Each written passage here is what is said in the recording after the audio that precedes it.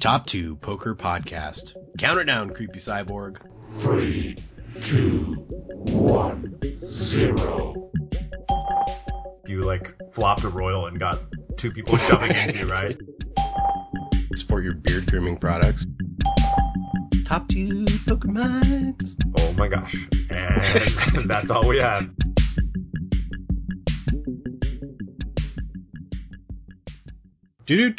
Top 2 Podcast. Pokercast with Drew. Chase and Drew. Yeah. Coming to you from the West and the East Coast. Start probably by introducing myself. I'm a 32-year-old current floor man at Commerce. So I'm able to watch a lot of the big action that comes through California. Starting to pick up again, especially after the series has ended. I've been playing poker for probably from the years of 18 till now, so probably about 14, 15 years. Faded in from semi-casual to tried to go professional a couple times with different levels of success. Black Friday kind of did me in, and then, but I've had the pleasure of knowing Chase for most of my adult life. Chase, why don't you tell us a little bit about yourself? Yeah, Black Friday did us all in. Yeah. I'm Chase Bianchi. I currently play poker for a living. I've been playing poker for probably about 8 years, off and on professionally. Got my start in, moved to Seattle area and played at some local card rooms, started working at some local card rooms, and started making more money playing than working, and slowly transitioned over to playing full-time. I was in Seattle that I met Andrew. We were roommates, and anyway, went off and on, playing full-time, going broke, doing the typical, young, trying to make it in the poker world thing, and spat me out on the other side. And here I am a couple years later, settled down a little bit. Now I'm married, so I got some more responsibilities. Well, and you're growing a beard. I mean, that's another responsibility Yes. as well. So you got a pet beard attached to your face. You got to support your beard grooming products. Of course. What we're going to be going through today is we're actually going to be going through a little bit more in depth. I know we've touched on it. Our history together, both as friends, and I don't think we really understood what we were watching when, we started playing poker more and more seriously, and I've worked in poker rooms ever since I've known Chase. And man, we had no idea what we were doing back then. No idea what we were doing or witnessing, because that was when, internet speeds were just starting to catch up, and online poker, I remember trying to play online poker essentially with what nowadays would be considered dial-up. So I think we're going to be today touching on our history together and how that coincides with what's going on or what went on with the history of poker for the last 5 to 10 years and a lot of the changes there. A little bit later, we'll be talking about and speculating, poker term, about what's going on currently in poker. Chase just got back from the World Series as that kind of comes to a close. And nowadays, in this current climate, what I see from Commerce, what it takes to be a winning cash game and MTT live or online player. And then we'll be going through a hand review a little bit later towards the end of it'll be our last segment, and then kind of teasing what we'll be going through on the next podcast for you guys. Yeah, buddy. So it's kind of exciting. It's been a long ride, huh? Yeah, it has been. And let's talk about most recently what's been going on with you. Something pretty exciting happened in your life besides the beard. I know it, dude. It's like the kind of stuff we dreamed about, right? Yeah. I always dreamed I would win a bracelet. And, I kind of had realistic expectations that a lot of good players go a lifetime without winning a bracelet, and holy crap, it actually happened. Yeah, so for those of you that don't know, I know we're probably going to get a lot of our followers from maybe your Twitch stream, and people that follow you know that you won a bracelet this summer on a no-limit event. But for our viewers that don't know, tell us a little bit about that experience. It was event number 17, is that correct? Yep, event 17, $1,000 buy-in, no-limit hold'em. Got, I think, 2,200 and some players. Yeah. $2 million prize pool. It was wild, man. Just one of the typical big field, huge prize pool tourneys. And what did you feel about the structure? I know you're not a stranger at all to playing these like 1K 1500s. I know you've played probably what at this point? I mean, if you're going to guess 10, 15 of them in the last like 3 to 5 years.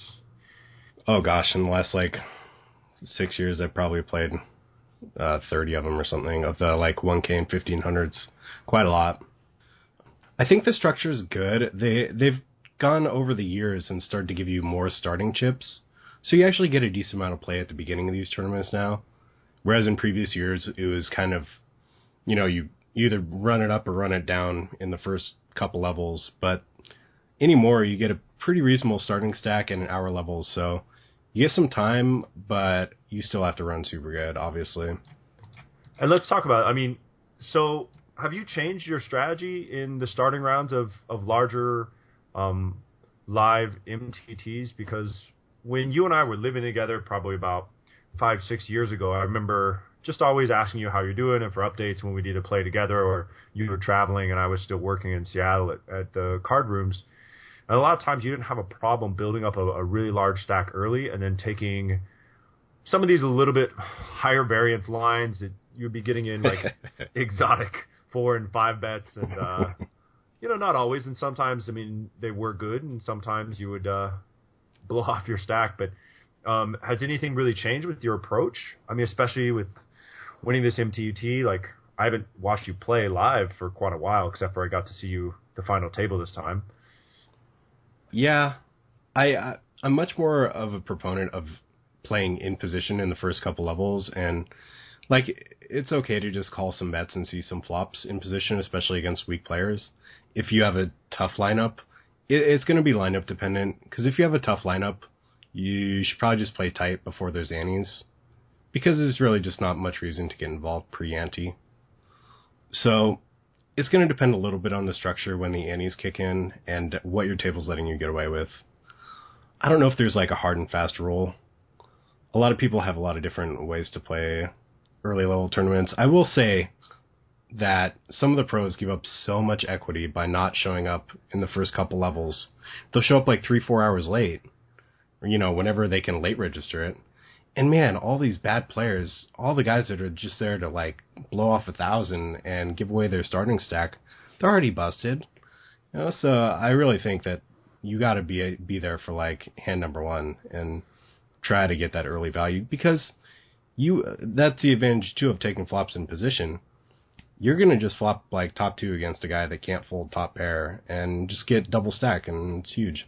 Yeah, I definitely agree. I mean, I have not entered nearly as many MTTs and live tournaments as you, but even the ones that I've played, in my experience of running them in Seattle and just in the industry, you always notice in the first couple of rounds that there's people that like use a larger chip stack when you're starting 30, 40, 50 big blinds, or even more, like even above 100 big blinds, to use that to their disadvantage by seeing way too many flops, limping too much, raising too much, and before you know it, they cripple themselves.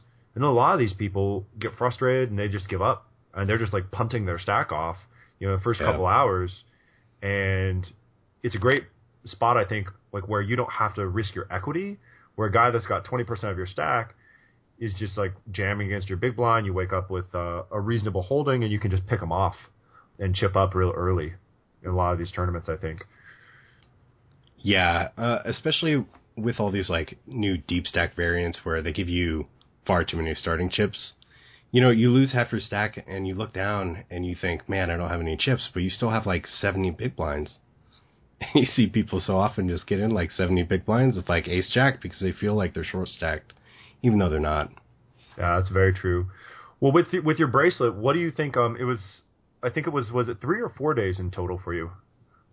It was a long 3 days. Oh, okay. What day was the hardest, or what did you have to overcome? Were there some certain spots? I know I started railing it a lot on the third day when I was driving 110, 120 miles an hour to Prius out from California to Vegas to try to watch the final table. But what was probably the most difficult part of that for you? Day 2 was pretty rough. Really, like, most of the tournament was a bit of a roller coaster. I held it together pretty good, like, emotionally, mentally, but I remember pretty early on day 2. Got in a big flip early. I believe I had ace king against pocket tens, and it was for like 110k flip when the blinds were 8 and 1600. So it was a pretty large flip. Almost, what is that, like 70, 80 big blinds. So got in that flip and lost it, and I was down to like 2 big blinds and ended up, no, I was actually down to like 2 or 3 big blinds and got dealt kings in the big blind and like tripled up, and then got kings like an orbit later and doubled up again.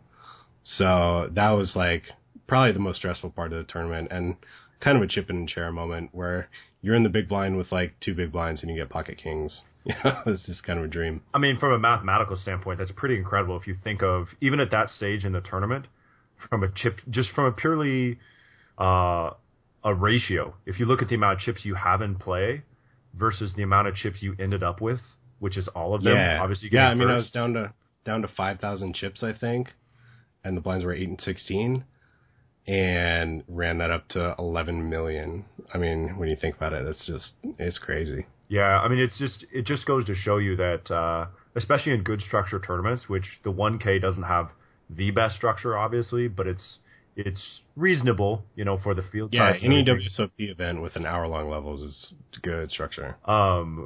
You just really can't get too discouraged, and you see a lot of players, I think, get very, very discouraged and essentially just give up, and they don't, they get down under 10 big blinds, under 15 big blinds. And I think that's the difference between the mature players that really take it serious. Is I've seen some really good players, and you've told me with some of the top pros that you've played with, even when they're under 20 big blinds, they really try to preserve their equity, and they just don't give up.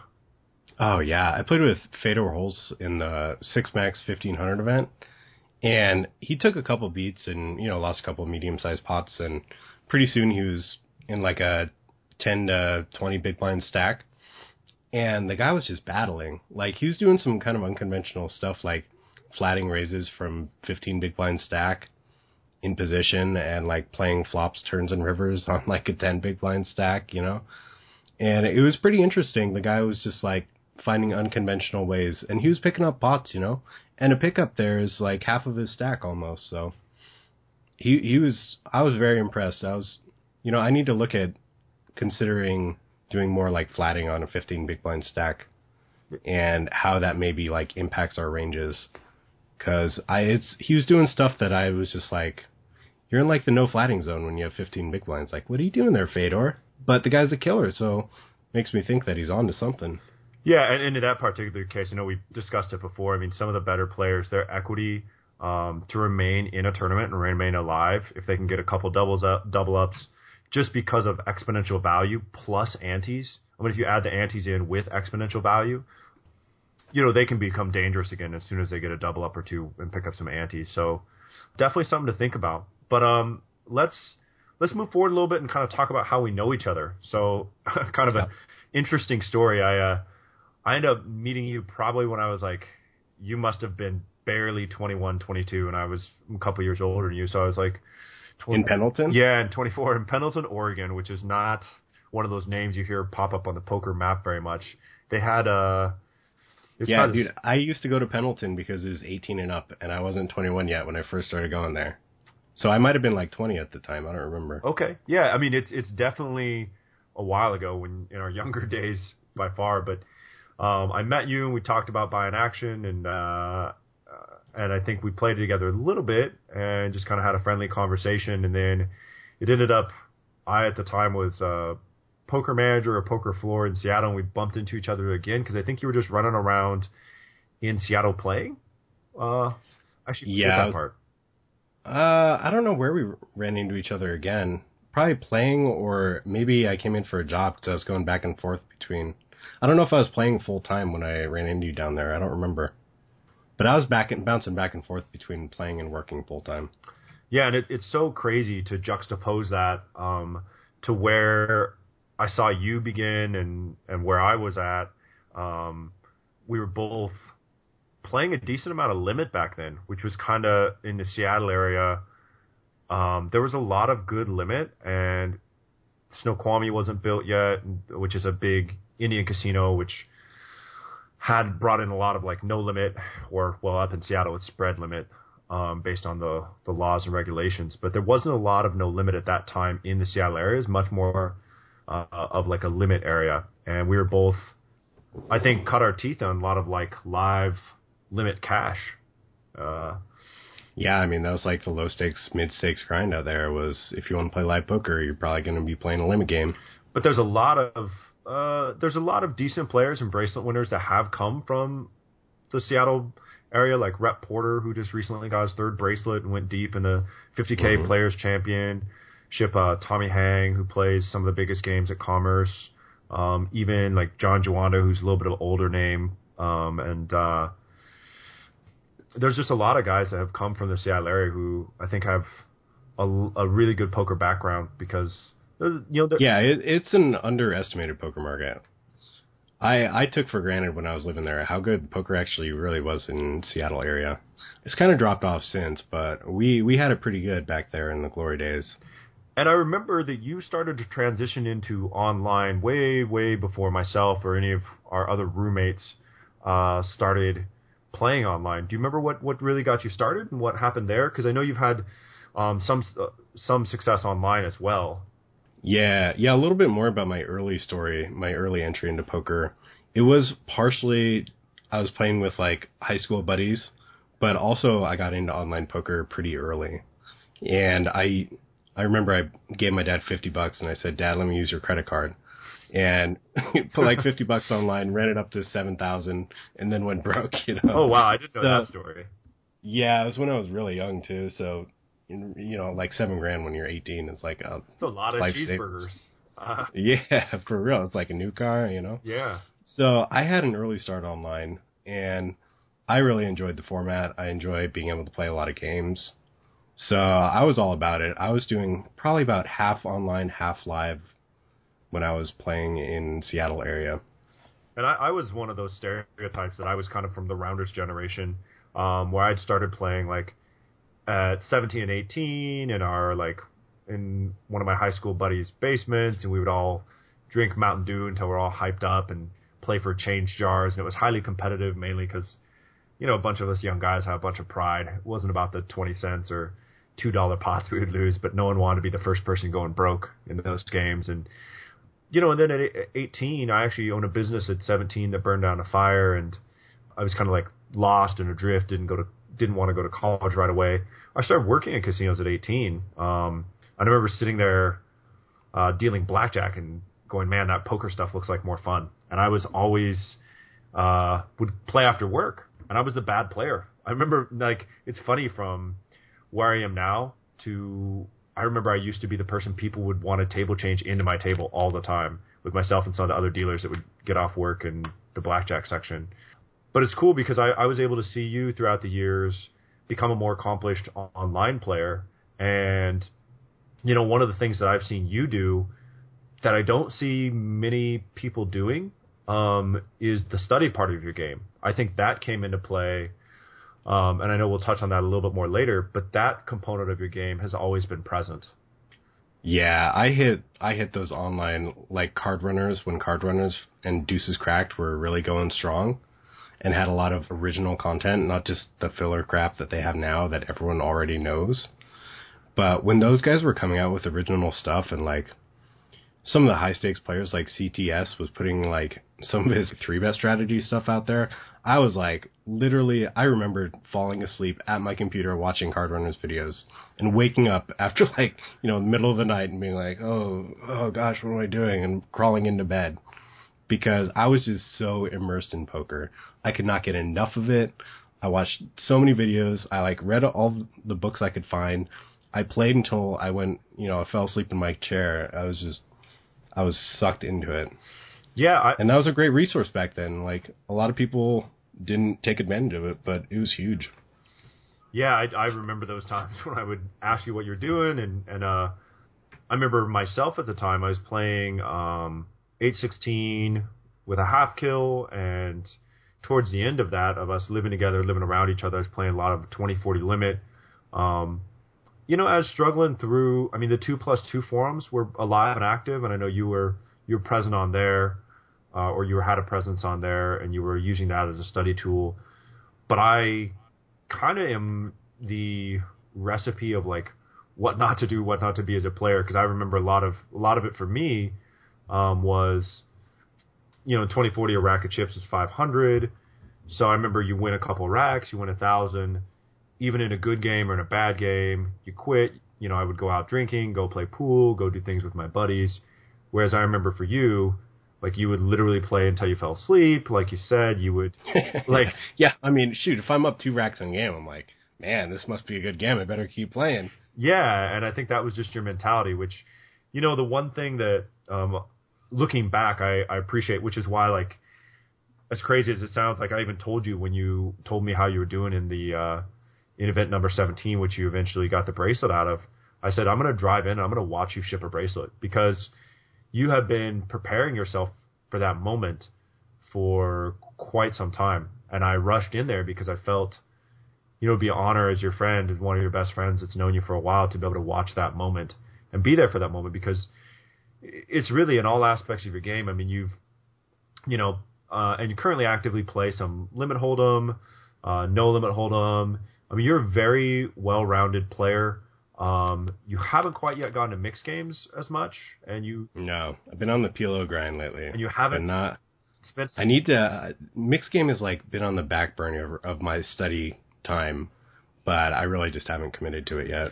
Well, and you haven't played as much Chinese poker with me as I really have been. You have lost my Chinese action. I know. I don't know what's been going on there, but I need to get you back on the app. But yeah, I mean, I really felt as though, as much as anyone on the final table, you had deserved it, as weird a way as it is to put it, just because you had been studying and spending so much time. And, I think that segues really nicely into the second topic we're going to talk about tonight, not just our history and your most recent bracelet, but just what poker is today and some of the themes and some of the attributes of what I think is a winning player and an enduring player. I mean, granted, a lot of my experience is off the felt running and managing a card room. But then again, I've watched card rooms, break millionaires.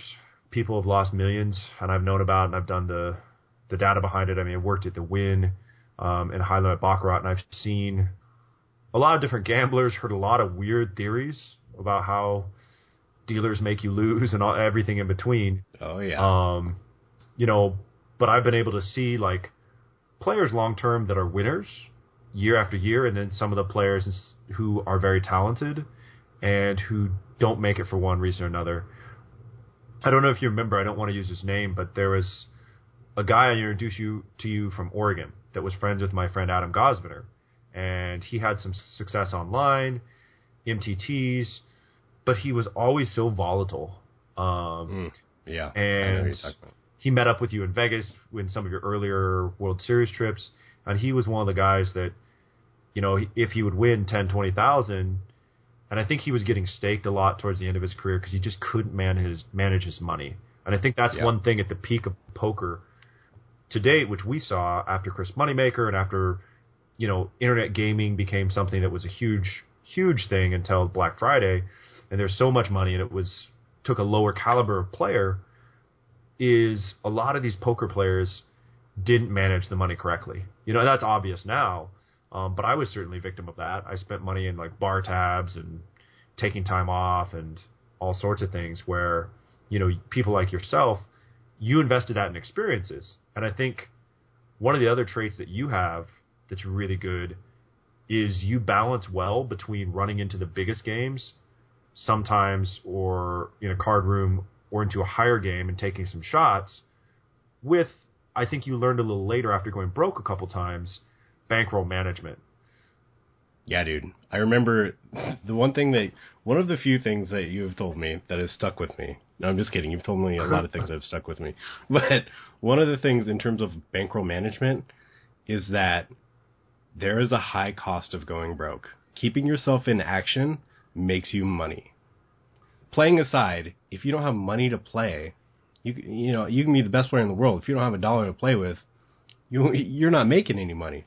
So, yeah, as much responsibility and stuff as I have and taking care of my family now, going broke is not an option. So I would go and get a 9-to-5 job long before I went broke anymore.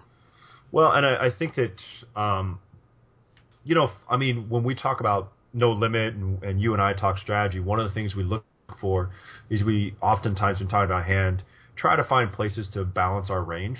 And, you know, that concept is really important in No Limit, because if we're running an unbalanced range, we're pretty exploitable. Like if all of our raises always mean, you know, that it's for value pre-flop, it's always like a premium hand, then we're very exploitable if people are like thinking through how to adjust, which a lot of times would be like folding king queen, you know. But I think also as a poker player, you've found a lot of good balances in between, you know. And right now, one of your biggest games you're stepping into is like a 75-150 limit game that spreads occasionally where you're at.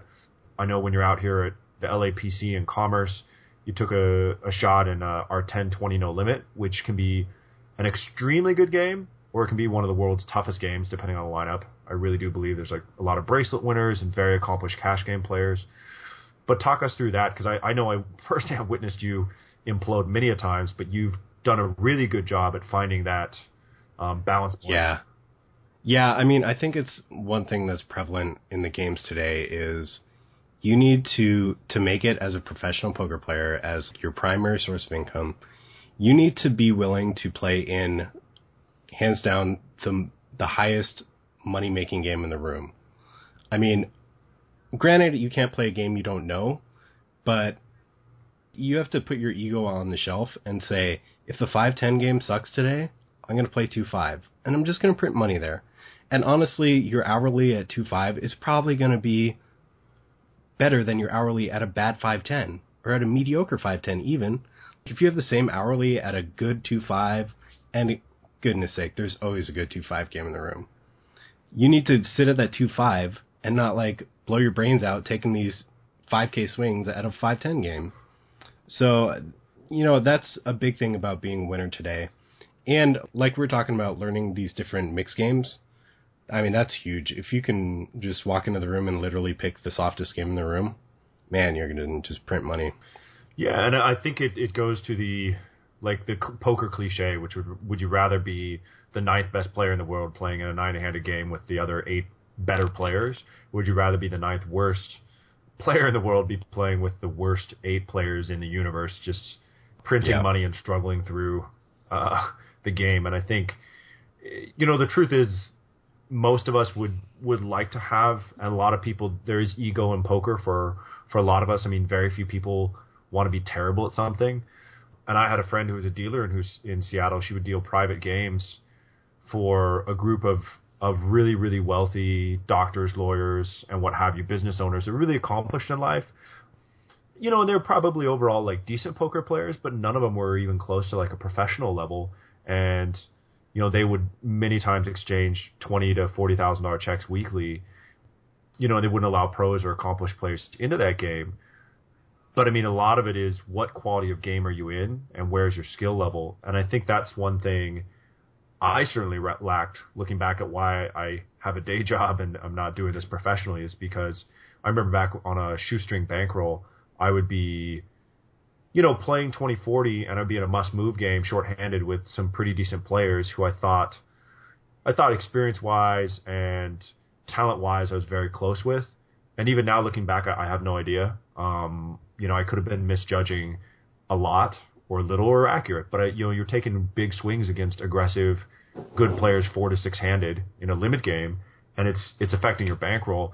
You know, maybe when I'm sitting down at 1,000 to 1,500, and I've got a total of 7,000 to 8,000 to play with, versus just not playing on a Tuesday night when the games suck, you know, and things like that, you know, it's hard to calculate what my net loss is, my expected net loss there, versus playing on like a good Friday, stereotypically, you know. And I think that's one thing you've done a much better job of balancing, which is, sure, you'll put yourself into a big game if it looks good, but you realize that one of the standard mechanisms of being a professional, you know, being recreational, like what I consider myself, now, which is like maybe an educated recreational player who loves the game. It's different because now for me it's a little different where maybe depending on my financial situation, I'll take a shot every once in a while in a bigger game because if I lose the money or I lose the buy-in to a tournament, it's not devastating. But something you had to learn the hard way is that money is your lifeblood. Those are your tools to your trade, really. Yeah, dude. I mean, I went broke for what, like 2 years while I was in Colorado? Gosh, how much money could I have made in 2 years playing poker? But keeping yourself in the game is a hugely underrated thing in poker. And I think with that, like game selection, because I would say at Commerce, and I know probably a lot of the people listening have not been to Commerce, it's a fascinating place. Working in Vegas, working in small that place clubs, is a zoo. It's really insane. I mean, on a typical Friday or Saturday night, we'll spread 120 live games of poker with a backdrop of probably about the same amount of blackjack-ish games as well, like your Pai Gows and all the other California games. So it's a massive building, and it started 32, 33 years ago as just a little tent, and it kept getting bigger and bigger. But with that, there's a division. There's like a bottom section where there's, I think, about 80 to 90 tables, and then there's a top section, which is a little more exclusive, that they call the hotel, where some of the biggest games in the world. And everyone wants to be in the top section. Exactly. And you're a dirty bottom section player, yeah, down there printing $80 an hour because the 5-10 game's good today. Exactly, and I certainly won't ever name names in this, but I mean, there's so many faces that I know play in the 10-20 game, and there's a pecking order within them, and if there's not an action player or a live one, they'll still stay up there because they'll never make the walk downstairs to this main massive section of poker where, yeah, they have to walk through like a 2-4 limit game where people are hollering, a 40 limit game where they're loud on a Friday night. But there's, from some of my friends who are like, they're not top pros, but they're making a living at this or trying to, like one of my guy friends, he told me he plays in the 5-10 regularly, but he game selects it very well. And at the end of his year, he's been doing this a couple years now, his hourly rate is about the same in the 5-10 as it is in the 5-5, which is a smaller game. It's a 300 to 500 restricted buy-in versus 5-15. I said, really, 3-5 is so much of a better game. Unless I feel like the 5-10 game has a couple spots that I want to gamble with, I don't even bother. Yeah. Yeah, I mean, that's going to be true. Like, it's going to depend where you're at in the pecking order, like you said. Like, if you're just the best player in the 10-20, like, by all means, play 10-20. Why not? You're probably going to have a higher hourly. But if you're like, not the best player, but still a winning player in a lot of lineups, you just don't need to play in a tough game. Go step down one level and play where you're going to just be crushing everyone. Yeah, and that's what I loved. Like, you had a guy that was following you on Twitch, and he, let us know of a personal thing that happened in his life where he no longer has a bankroll financially, so he's willing to start at like, 5 cent, 10 cent, and try to grind. And I think more power to him, because I remember when you were suffering in Colorado, working in a really bad casino industry job, but you were taking care of family, and you really were having a hard time reserving money from your job because you're pretty much making just enough to pay your mortgage, and you were having a harder time finding games you could play, and this is post-Black Friday. It's good, I think, for people to go through that adversity and learn the value of poker, because I think for a lot of us, restores that love when you can't play. Like, I know when you grind and you play 5 days a week, it's tough.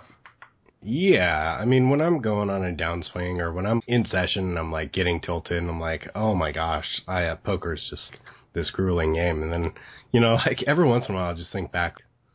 A couple years ago, I was working 2 jobs to get my wife through school and to pay her bills, and could hardly, get enough sleep at night, much less, like, take my wife on a date every once in a while. And, it's like, that sucked.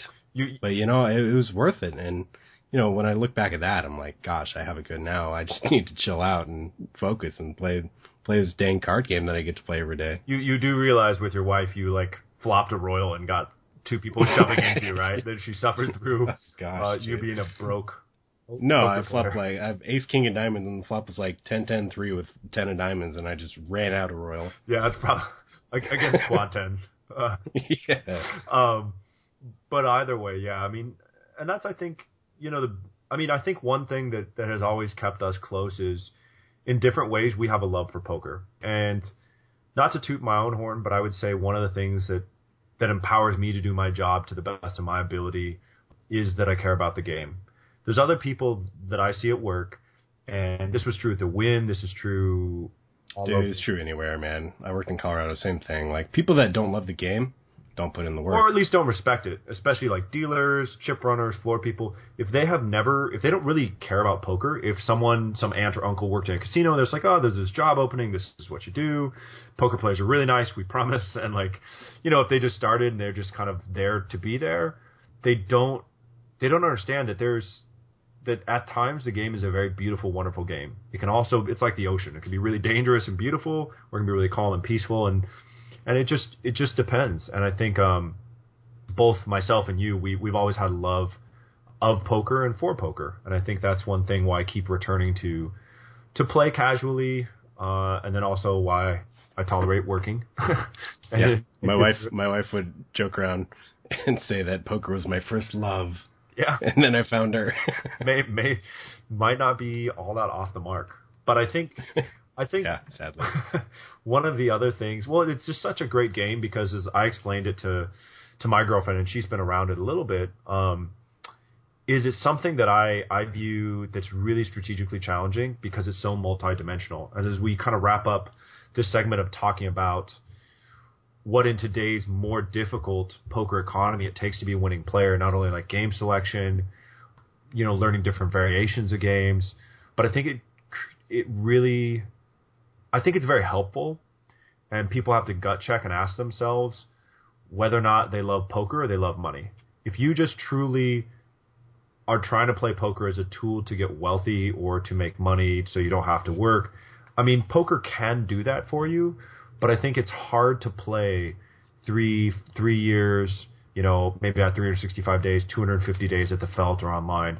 I think it's hard because it does feel like a grind. And the one thing for you that's kept you involved is you have these neat little learning experiences where you feel like, oh, okay, like maybe a little bit later if we get time today, we'll talk about like your limping strategy, and you find these little wrinkles, these little areas you're experimenting with. Yeah, I mean, especially as tough as the games are today, if you want to break into No Limit Hold'em, specifically No Limit, you're going to have to put in so much work, especially on like Poker Theory. They have so many learning tools out. They have these GTO range solvers like PO Solver that you can, without getting too technical, you can input hand ranges and it's going to solve a strategy of playing a hand range against another hand range to the point where it's like 32% of the time you should bet this much with aces, 20% of the time you should bet this much, and the other percentage of the time you should check. Stuff beyond human capability, but it's revealing so much about the game. And it just, you have to have the passion for the game if you want to put in that kind of work, especially in No Limit. No Limit's so tough today that if you don't have passion for it and if you don't put in the work and learn these study tools and use them and utilize them, you're probably just not going to make it. I mean, you're going to just be one of those washed up live players that's banging his head against the wall, making like $10 an hour and can't figure out why these people are just passing them up.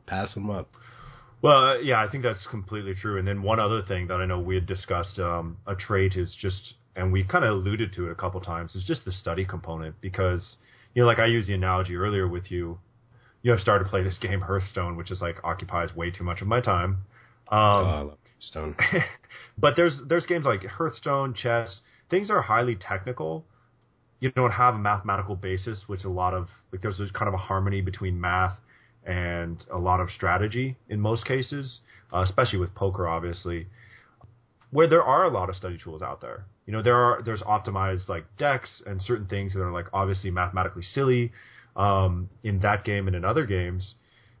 And like with chess, there's a lot to study. There's a lot that's been explored. But a lot of people want to just go out there and play. Like I remember my ex was a really, really good golfer, and I'm pretty awful. And I'd played only a handful of times. And she said, culturally, being from Asia, she worked with a coach and she studied for a couple months, a couple times a week before ever actually going out and play. And she said that conversely, like the more American and Western way of playing is that you just go out and you like go to the driving range, you just start whacking at the ball, and then you just start like going out and playing 9 holes. And a lot of times you develop a lot of leaks that way, to use a poker term. And I think it's very similar with the reason why poker, as tough as it's getting in some areas, will always be viable, because there's always people out there who like want to just run out there and play. You know, they want to use buzzwords and like, oh, I had pot odds and stuff like that. Like, yeah, I mean, I would take someone degrees of skill lower and start teaching them over someone who thinks that they kind of know what they're doing, but have all these leaks, like you're saying.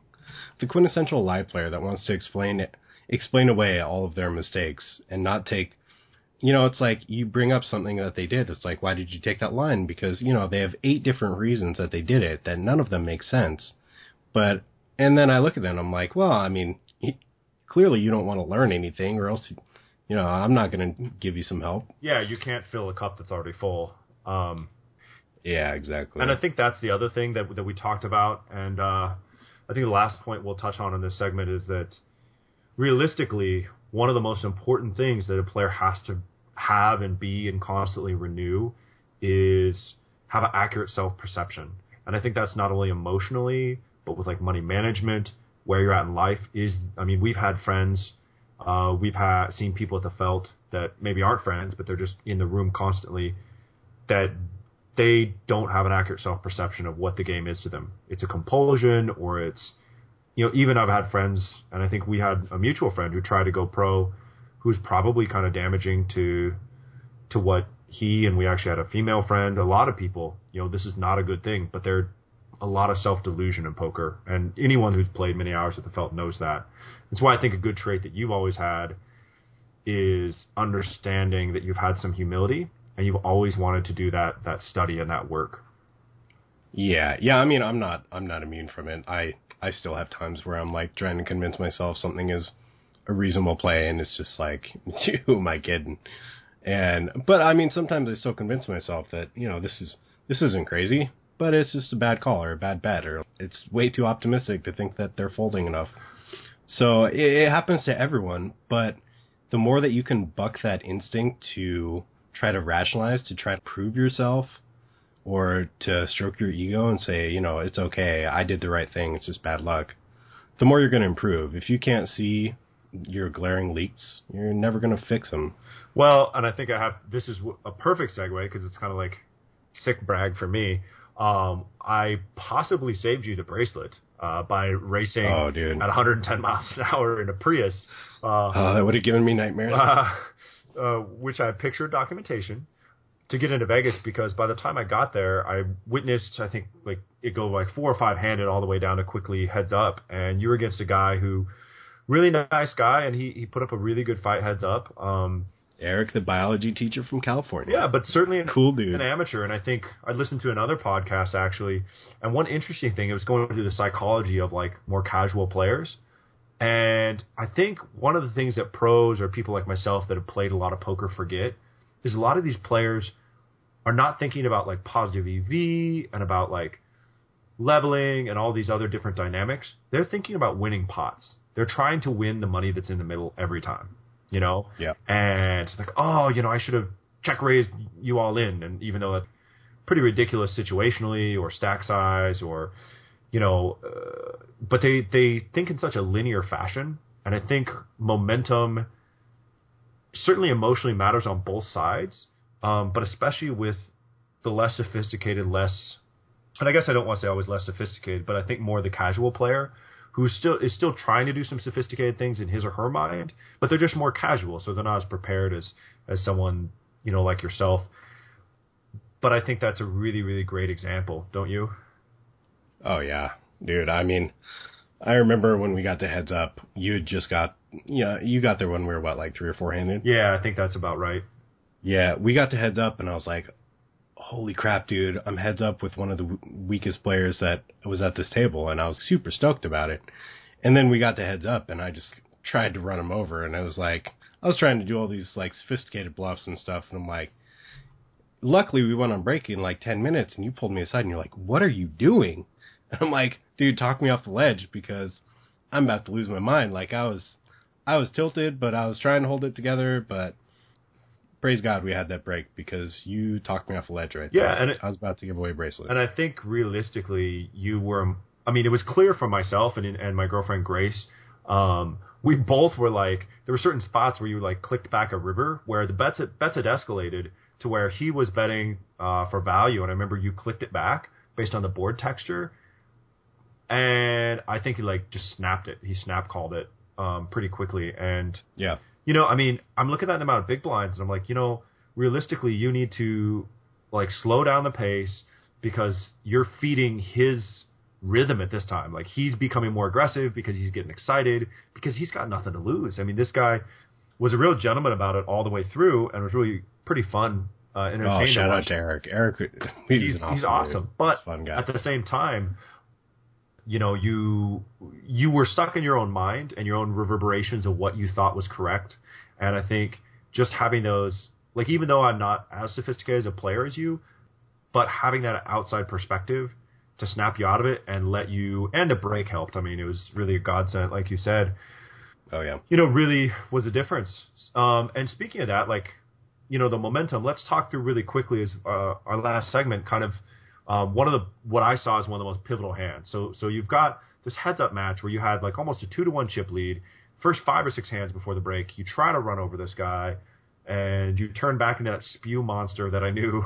Where you're like, how can he call me with bottom pair when I've been like trying to raise him off every hand for the last 5 hands in a row as this young bearded professional guy.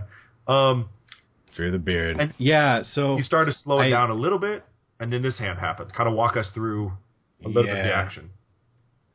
Yeah, so I was doing a limping strategy on the button, and it was funny. I started doing limping on the button, and then he started doing it too, which was like beautiful. I want to play small pots. If this guy starts limping on the button, it's like even better for me. So this is one of those hands where he limped on the button, and then I was in the big blind with pocket twos. Now, pocket twos doesn't play particularly well post-flop. So if I can raise and get a fold from like 8-4 offsuit right here, pretty good result. You know, like taking his 48% equity and turning it into 0 right there, pretty good result. So I raised to 370,000. So I raised 250,000 more. Blinds were 60, 120,000.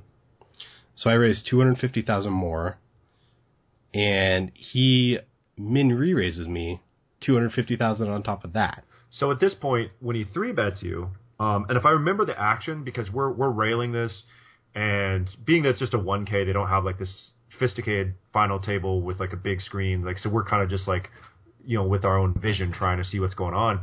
I remember he 3-bet pretty quickly. It was almost like an instant like bang bang thing, where he just clicks it back to you. Talk us through what you thought his range was at this time. Well, I mean, I think a lot of his, you know, the timing kind of makes me think that he doesn't have a huge hand, but, you know, I'm not one to give big weight to that, but I think he's mostly going to be doing this with ace X or just big card hands, king 10 or something, or like, you know, maybe like a random suited thing, like he's ace 8 suited. And from the rail, I mean, we hadn't seen him do anything too, like, to use casual player terms, too sneaky yet. He hadn't done any like check back raises or anything too sophisticated. He'd been just like either running over you, like bet, or like fold, or like bet call, check raise. It was a very straightforward small ball match. Yeah, he was very fit or fold. Yeah. And he didn't really value bet. He wouldn't value bet thin. Like, he was checking back bad top pairs heads up. I mean, it was... Yeah, that's exactly true. I mean, we had not seen him, especially after the break, when his momentum seemed to slow down slightly, and because you stopped trying to run over him, and it was kind of like you guys were playing some small pots for a while, and you've been 40, 50 hands into the heads-up match approximately, so, I mean, you had some history, and then walk us through what you do after he clicks it back. Yeah, so he min re-raises, so he makes it a total of about 600,000, and there's really not much to do with deuces other than call. To give some perspective, I think we were approximately 3 million chips deep-ish. Well, maybe more than that. Maybe more like four or five. But Effective, I wait, think. yeah, effective. I probably had like 4 million. He had like 7. Yeah, that's about accurate, I think. Yeah. So I mean, there's not really anything to do other than just take it to the streets and try to play post. So I call, and flop comes 654 Rainbow. So with pocket twos, it's pretty up there in terms of flops. You know, it's going to miss a lot of his overcards. We do flop a gut shot if he does have a larger pair. So, but we're pretty happy to get to showdown. So we check, and he bets 600,000, which is about the same size as pre-flop. Well, and I might add too, like, we're probably thinking his pre-flop range is not medium to large pairs, because his pre-flop action, he's probably not just going to limp with like 8s or 9s there. You know, I mean, he might limp 3-bet maybe like 4s or 5s, you know, but I felt from the rail that like is probably overcard-ish, or maybe like 7s and below or 8s and below. That was just my thought process watching everything unfold. Yeah. Really the turn and river, though. So I call this 600. And the turn and river is really where this hand becomes just very easy to read against an amateur player. So 654 Rainbow flop, turn is a queen. And I think it brings a backdoor flush draw, but it doesn't really matter. I check to him, and he checks back. So this is very telling because, one, Eric was a little bit scared to give, like, if he has a pair or a good hand, whatever we're going to classify a good hand for him, he's afraid of giving free cards. He's very much the mindset of, I can't let him suck out on me. So when he checks back when the queen comes, it tells me he for sure doesn't have 2-pair. He, almost definitely doesn't have a queen or better. So when he checks back, his hands get very, very weak. Right, because he doesn't. I mean, we would expect him to be betting like all sets, pocket 7s, almost always pocket 8s, potentially. A lot of those pairs, which we even I think can discount pre-flop. He's pretty much limiting himself to worse than top pairs, so probably like 6s, 5s, or 4s. A pair, like one pair of 6s, 5s, or 4s is his most likely hand right now. Right, so that has us beat. Yeah, exactly, and he's exercising. I mean, he's going to still have like ace highs and king highs and blah blah blah. Okay, but the important thing is that he really can't have top pair or better at this point. Okay, and then the river is a jack, offsuited jack, if I remember. Yeah, river's an offsuit jack, and I check again, and now he bets. He bets, I think, about 1 million, which is a reasonable size bet, but nothing huge. And so when we put together our turn reasoning, and if you remember, we have a read on Eric, he had not bet, like he was afraid to bet bad top pairs. Right, so when the river comes, he's probably checking there. Yeah, when the river comes he's a not jack, betting it thin. Yes, he's very much the amateur recreational player that's very happy to get to showdown in a big pot. Like, he's ready. He has a mediocre hand. It's like, okay, I'm going to check and I'm going to see if I'm good. So when he bets river, we know that he doesn't have top pair or better, and we know that he doesn't bet worse than top pair. So it's like, he literally can only have a bluff there. And it was honestly, I remember sitting there and thinking, this is probably one of the easier calls I'm going to make all day, but it's a huge pot. And I just sat there and I thought it through, and I'm like, yeah, I really don't think he can have much of anything here. And I stick the 1 million chips in, and I can't even remember what he showed. I think he showed like king 9 offsuit or something. I believe it was actually ace 9. I think it was okay. ace 9. But yeah, I don't remember quite either. But I remember from the rail, a lot of people, like from his sweat section, because it wasn't big, there was probably like 15 people on the rail, but a lot of people were really, they could see the hand, had that good a vision, were pretty shocked. I remember Eric's expression too. He was a little bit taken aback by it. I remember directly following the hand, he looked over at me and he goes, well, the chips are right back where they should be. he was, I mean, we joked around quite a bit, but he was a little bit defeated after that one. Yeah, and I remember it just slowed him down, and he turtled, and he'll let you balance your aggression and kind of pick up your aggression, and you found some really good value bet spots, where you're value betting like middle pair, and you're reading board textures, and you used your experience against him. It's getting later in the evening. You guys had played a long day, so I think all those things factored in. But we felt from the rail that at that point in time, the match was it was really a turning point. He was a little bit demoralized, and we were all tired and ready to go, kind of. And I was just able to make good value bets, bet some scare cards with bluffs, and really just take advantage. Okay. Well, that's awesome. I think this is largely going to be the format of our podcast. We're going to try to keep it under an hour or around an hour. We know there's a lot of other podcasts out there that, go in excess of an hour, and we think that an hour is sufficient. I mean, that's about how long we want to hear each other talk for anyways. And yeah, I'm tired of you. But we're going to try to cover a couple topics. I think next week, Chase and I discuss, or not next week, but next podcast, we're going to go over like ethics, what that means, certain concepts that we think are relative. We'd love to have a mailbag be the tail end of this. I think the last 15, 20 minutes, we'd love to go through. Yes, I want to hear from my peeps. Yeah, and I would love to develop some peeps. So we'd love to go through. Oh, peeps, man. When's Easter coming? Oh, man. Sorry, the fat kid in me. Maybe not even just a kid. But yeah, we want to go through some of your questions. Damn it. I love it. And just some of the topics. Like if you want us to talk about PLO, and a couple of people say, hey, have a similar question, or just say, hey, go over what you're experiencing with PLO. Next week, we're going to go through ethics, and then also like blind play, defense. I know you've developed a limping strategy that you're still working through that we've talked about a little bit. So just to give you guys an idea of what we're going to be going through for the next podcast. Yeah, that's about all I got. All right, yeah, me. Hopefully I'm not going to be sick next week. Yeah. Thank you guys for listening. And this is Andrew and Chase for top two poker minds. Oh my gosh. And that's all we have. Later. Bye.